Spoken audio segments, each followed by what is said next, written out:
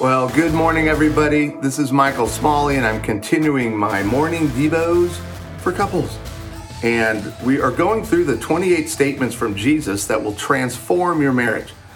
So we've talked about the incredible importance of intimacy with Christ, what that looks like. But today is a big day because today I'm going to talk about the cost of following Christ, the cost of the freedom that comes in a genuine relationship with Christ. And remember, all this stuff is transforming your marriage or your relationship because that's what Jesus does. He starts healing your heart. He gives you wisdom. You get the gift of the Holy Spirit. But this freedom, it all comes at a cost. And so today we're gonna talk through Matthew 10, 37 and 38, Luke 14, 26 and 27, and Mark 8, 34.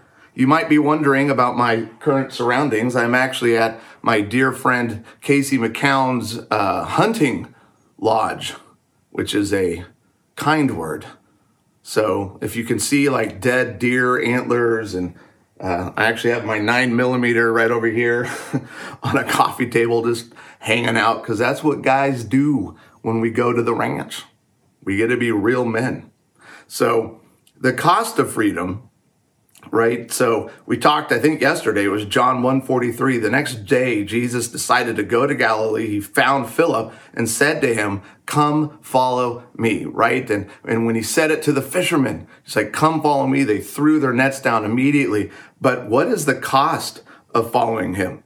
Our theme so far has been to not just believe, but obey, to respond and don't waste time doing what Jesus desires most. That is where we find freedom. But what is that cost? What is the cost of following him? Well, there's three main costs that I'm going to highlight for this morning's devotional. Okay? It costs you your family. And you can read about that in Matthew 10, 37 and 38. And don't forget, if you want the notes and if you want the audio that I'll give after this broadcast, then you can go to smalleyinstitute.com and you can sign up for the couples devotional. And it's a whole course and it'll drip this content to you. And that's where you can just read further in what we're studying. So it costs you your family. The reality is that not everyone's family follows him. And some of you have families that claim to follow him, but you don't really see any of the fruit, right? There's a lot of unforgiveness. There's a lot of bitterness. There's a lot of jacked up behavior towards you and towards others. And just by their life, it makes you wonder. Now, we don't get to judge that because we can't know the hearts of someone, but Jesus does. But the truth is we're learning if you're following him, you're not the same. You can't be the same.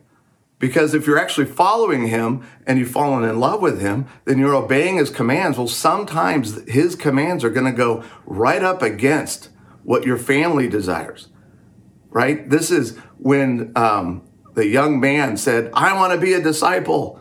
And Jesus said, "Okay, man, come on." And he was like, "Well, can I have time to go back and say, goodbye to my family?" And Jesus said, "No, this isn't about them." Now, in the Jewish culture back in the day, what that young man was really saying is that I'm going to go back home, and it's not going to be a 1-day visit, 2-day visit like it is today.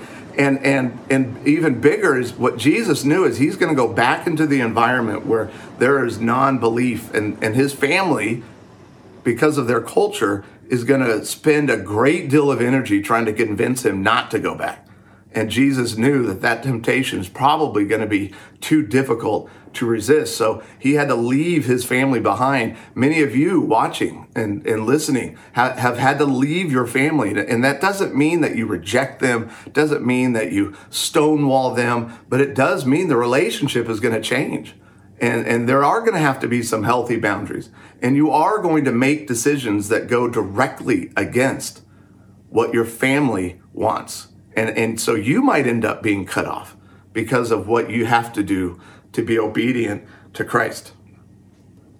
In your family, it comes down even to your spouse. I think one of the greatest plagues and problems in American marriages today is that so many believers don't know, don't understand, don't recognize how they have turned their spouse, turned their wife, turned their husband into an idol. Because that's kind of what all this comes down to. If I follow him, he's the most important thing in my life.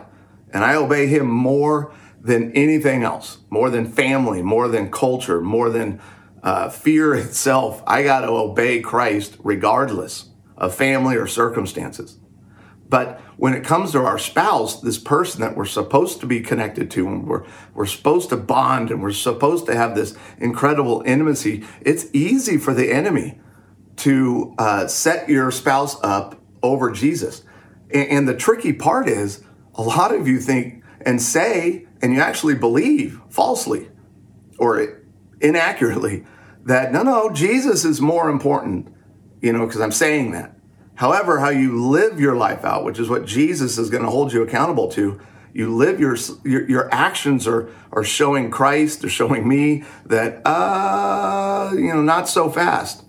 Because you can tell that you've set your spouse up to be an idol when their behavior and their actions impact you to a point of dissatisfaction in life, unhappiness, anxiety, fear, because all that means is I need you to get better. Or a lot of people say, I mean, why am I supposed to do the right thing if he's not willing to do the right thing?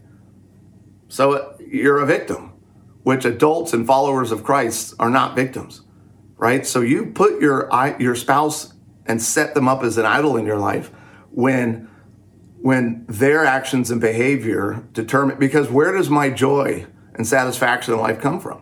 I mean, we say that all the time. We sing about it all the time, but we don't actually show that, right? Because when your spouse is being resistant, when they're being lazy, when they're being unhealthy, when they're addicted, you're like, well, how am I supposed to be satisfied? Well, you can. The truth is you can still be satisfied because your hope, joy, satisfaction in life comes from up here, not from out here. And definitely not from your spouse.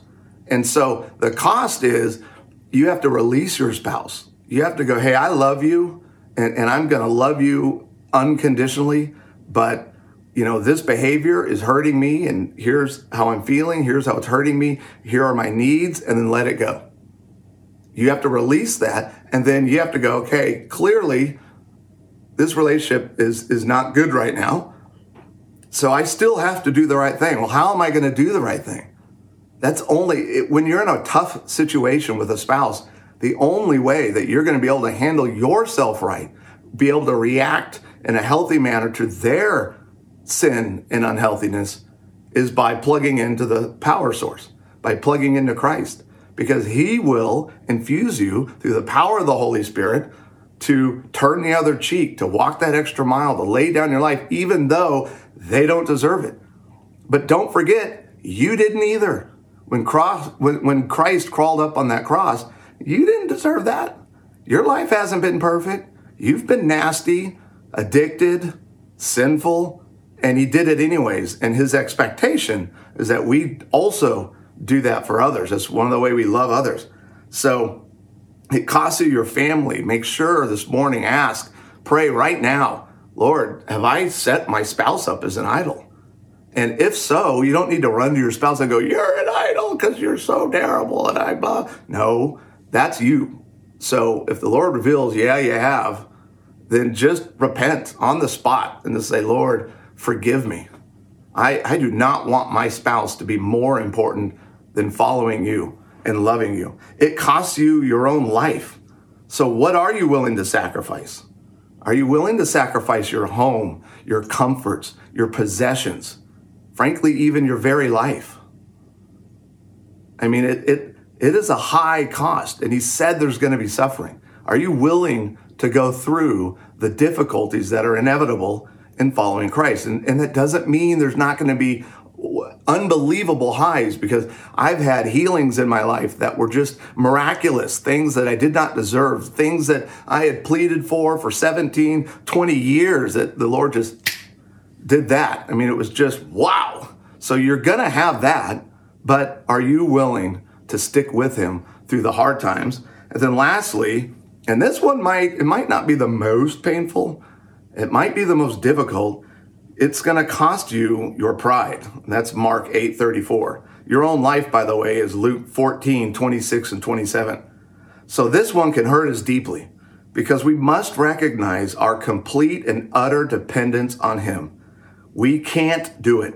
We can't do it, but he can. I can remember a client I had once who had been viciously abused by a father, and crying in my office, she just said, I can't forgive him for what he did. And I just kind of paused and as softly and with, as kind tone as I could muster, I just looked at her and said, you're right. You can't. And her eyes kind of went, you're not supposed to agree with me. You're supposed to be helping me. I'm like, oh, hold on. No, you can't, but Christ can. The Holy Spirit can. And God can. They love you. They desire the best for you.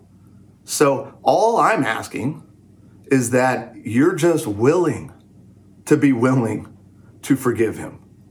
And for what I have found and experienced is that is typically when it's really, really deep woundedness, that's where you're going to start, is just going, Lord, I don't want this. Lord, I think it's impossible, but I trust you. And so I don't know how you're going to pull this off, but I know you can. So I'm just going to trust you and keep following you and keep obeying you. So in essence, following Christ, really being a disciple, is going to cost you anything you value more than him. So we must accept and follow Jesus' leadership, command, and guidance. We have to. There is no other option. How does this help your relationship? Freedom. That's what we get. It might cost us our freedom here on earth, but man, our goal, this is a blip on the timeline, right? If we're lucky, 80 years. And then we're done and it's now eternal. And that's where the freedom comes. But we also get to experience freedom on earth as well by following him. When Jesus is number one, you can't help but react to that person, to your spouse who matters most to you, in the fruit of the Spirit. What is the fruit again? Love, joy, peace, patience, kindness, faithfulness, gentleness, and self-control. There is no law against these things. Like Jesus is like, man, I am never going to punish you for behaving in these ways. And so it helps your relationship because as you grow more intimate with Christ, it is going to come out in your behavior and how you react to your spouse when he or she is being a big turd. So here's a great quote from Mark Twain. Kindness is the language with which the deaf can hear and the blind can see. Kindness changes people. It is hard for someone to resist a kind reaction to their poor behavior. And the more you can react to your spouse in a kind way, the more you are setting your spouse up to succeed and to become that disciple and to experience the freedom and maturity and the wisdom that comes in following him. So here's the 3 questions for this morning that I want to encourage the two of you to ask each other. And as always, remember, be gracious, be kind, be cautious with your tone. So you need to be thoughtful when you're asking and also when you're responding. And remember, these questions, I'm wanting you to respond to the question to your spouse, not like, use this question as a weapon to accuse and judge and condemn and criticize. Okay, so question number 1, is there anything in my life I have put above Jesus? So what an awesome thing to discuss with each other. When's the last time you've ever talked about that? I think that first question is going to be meaningful. Question number 2, have there been times in your life you had to choose Jesus over your family? What was that experience like for you? So this is just another opportunity to get to know your spouse better, right? On a deeper level, and to hear the pain and to hear the hurt and to hear the successes. Question number 3, what is the ultimate result of freedom in Jesus? And remember, I kind of threw out the middle and at the end there what that ultimate result is. So I just want you guys to be able to discuss that incredible gift of intimacy with Christ and what it results and how it impacts your relationship. All right, everybody. I will be signing off. Don't forget, go to smalleyinstitute.com. You can sign up for the morning devotional course. You can check out what we're doing during this insane COVID-19 time. We have started doing virtual intensives. I did my first one last Saturday, and I have another 2-day virtual intensive this week. So I have been blown away at I actually prefer now doing a virtual intensive. The couple I just worked with last Saturday for an entire day, we went from 9 a.m. till 4 p.m. With a lunch break. But at the end of that intensive, the wife shared how valuable the time was and how she actually, because they'd done counseling before, traditional, in person, she's like, I gotta be honest, this was way more comfortable. Emotionally, this was more comfortable. Physically, I prefer doing this virtually. So she just thanked us and Smalley Institute for providing these. So if you're stressed out, it's never been less expensive to do these, and you might be very surprised on how effective a virtual intensive can be.